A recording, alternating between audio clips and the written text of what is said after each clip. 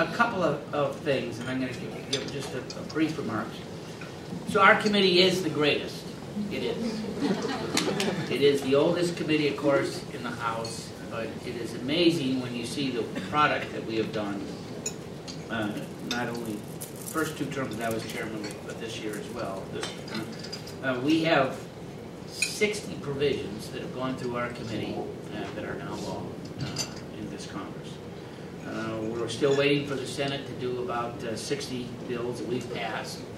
Our committee has passed more bills on the House floor than any other. We've had more than 180 hearings in our 6 subcommittees the last almost 2 years now.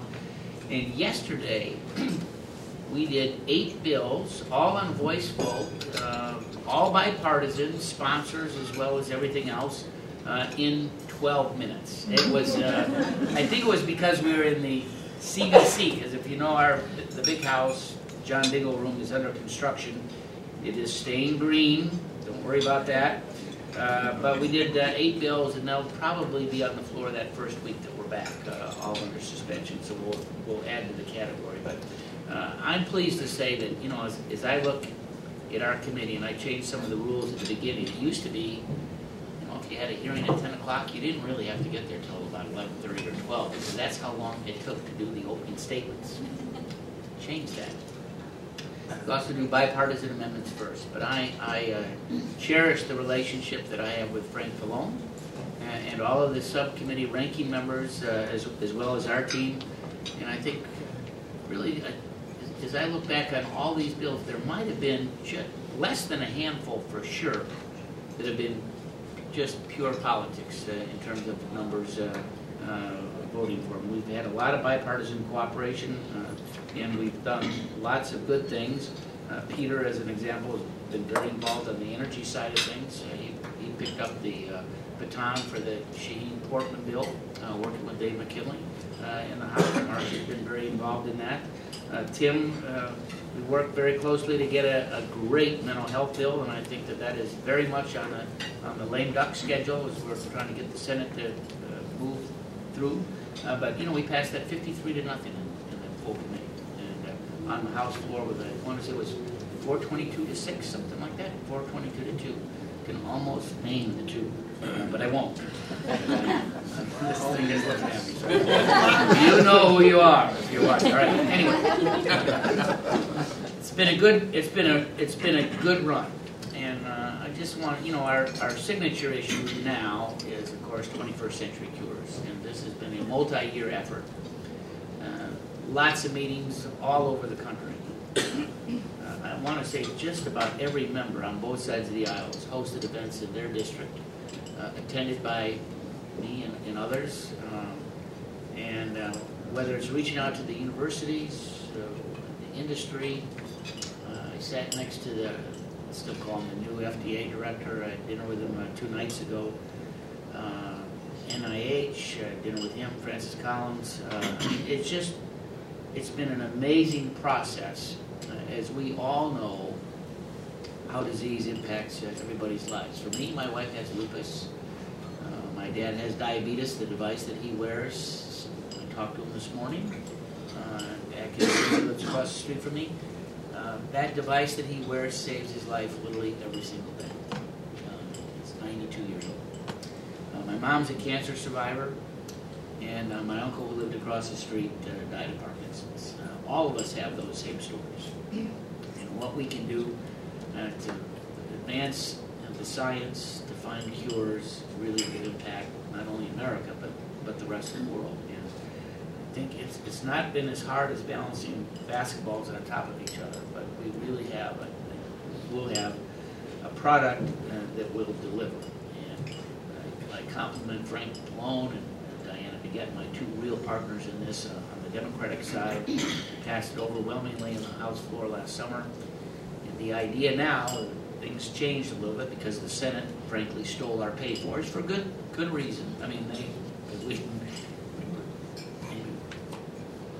want to use the word stupid, but we made a mistake by sharing what those pay-fors were, so they took them.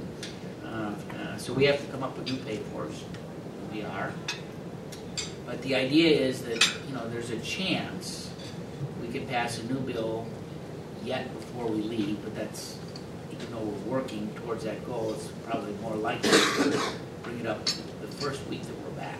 And I think you'll see, if we get there, which I think we will, I think you'll see both the speaker as well as Kevin McCarthy, they've been great, announce that before we adjourn. And the Senate is right on our heels. So Mitch McConnell, Lamar Alexander has been a wonderful partner. And of course, he's used the expertise of Vanderbilt. Marcia was a key to get us all together. But we really see that bill advancing and getting to the president's desk for his signature before the end of the year. It'll be a great hallmark of success. And as Mitch McConnell said the other night, this may be the most important piece of legislation that this Congress undertakes in this Congress. And I agree with him. Now, that is the end of my little remarks. They've gone longer than I thought. So we have two great members that are going to join me up here.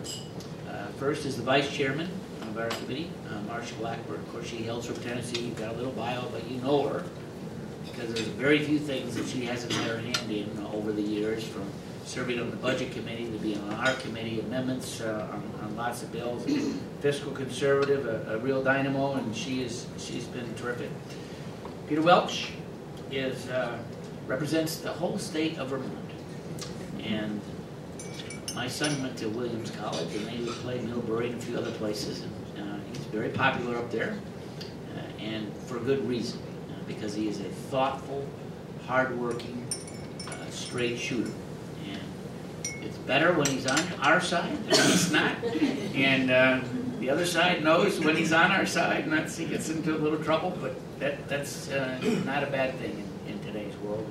And he is certainly, he and Margaret, his wife, I mean, they're really good friends, and thought of as when he speaks, people really do listen, because you got to win on the arguments. And I'm pleased to serve with both of them and have them on our committee, and they're going to now join me, and I'm going to make a couple remarks, and then we'll take whatever questions you have on really whatever.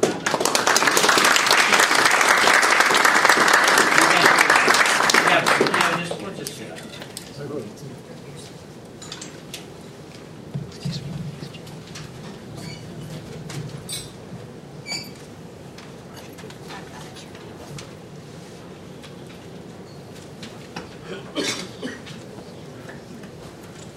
You do okay? You are perfect. First of all, thank you so much for letting us be here. Okay, we'll turn it on. There we go. All right. It's too early to worry about that. Yeah. But we do appreciate your time this morning and the interest in 21st Century Cures. And Chairman Upton has done a tremendous job in shepherding this through the committee, allowing the committee to do its work in work sessions and come to bipartisan agreement before we got into the markup process. And I think that is significant and important to what we've done. Just a couple of things on the Cures bill, and you all know it and know its components so well.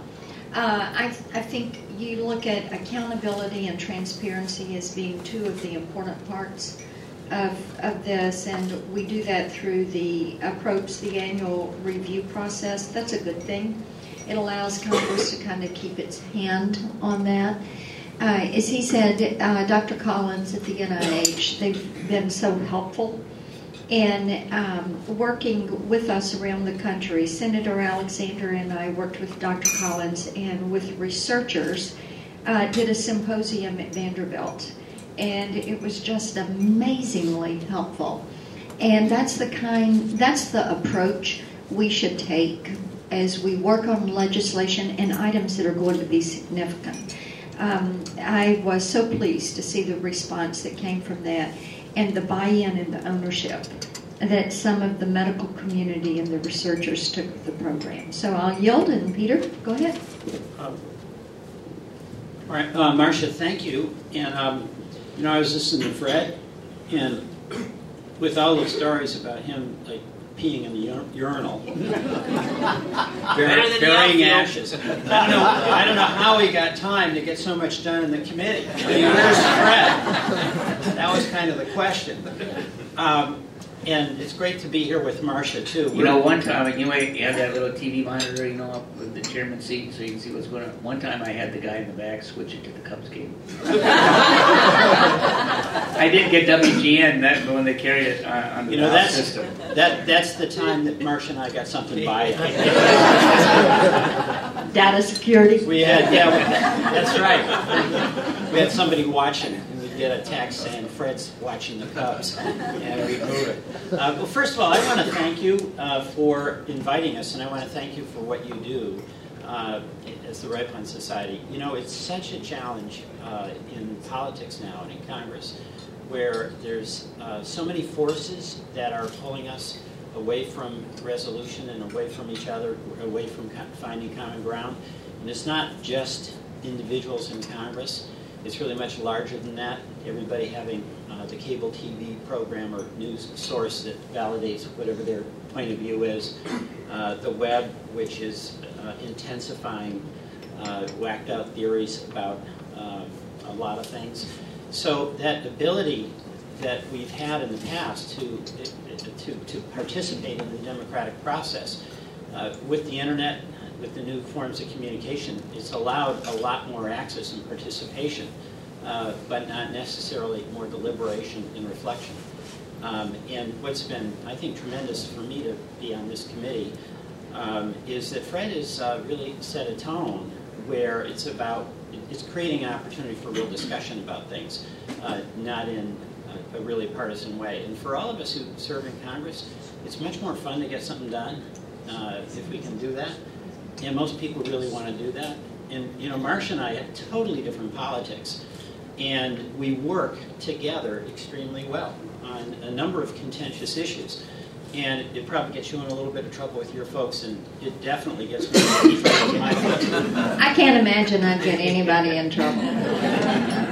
But I think this organization is very much committed to politics the way I think a lot of us believe it should be, and the reason we went into it in the first place. And that is about solving problems that makes it more possible for folks back home to be successful in the work that they do.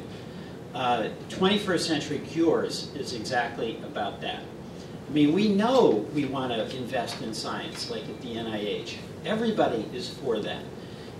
But our budget on NIH has gone from 39 to 31 billion.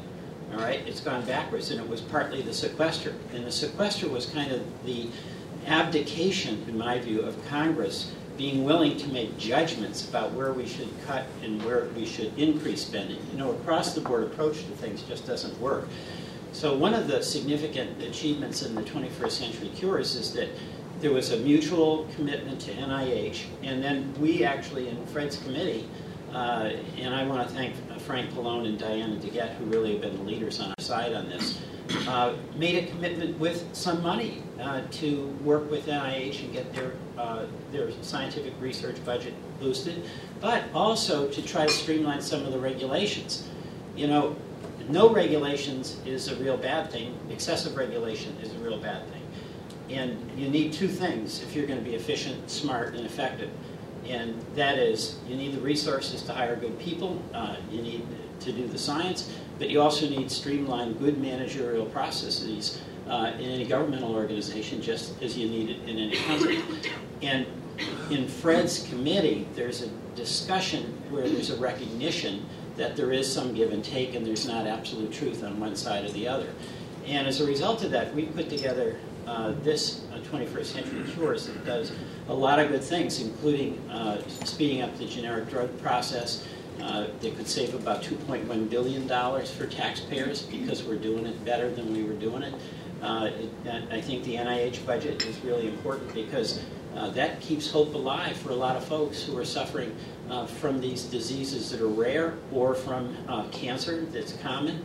And it really reflects, I think, a political skill in recognition that you can only get something done that's going to be meaningful if somehow, some way, you can get both sides on board. So I want to thank Fred for his great leadership on that committee. And a major reason I enjoy working on it so much is that we actually get an opportunity to talk to each other about the problem.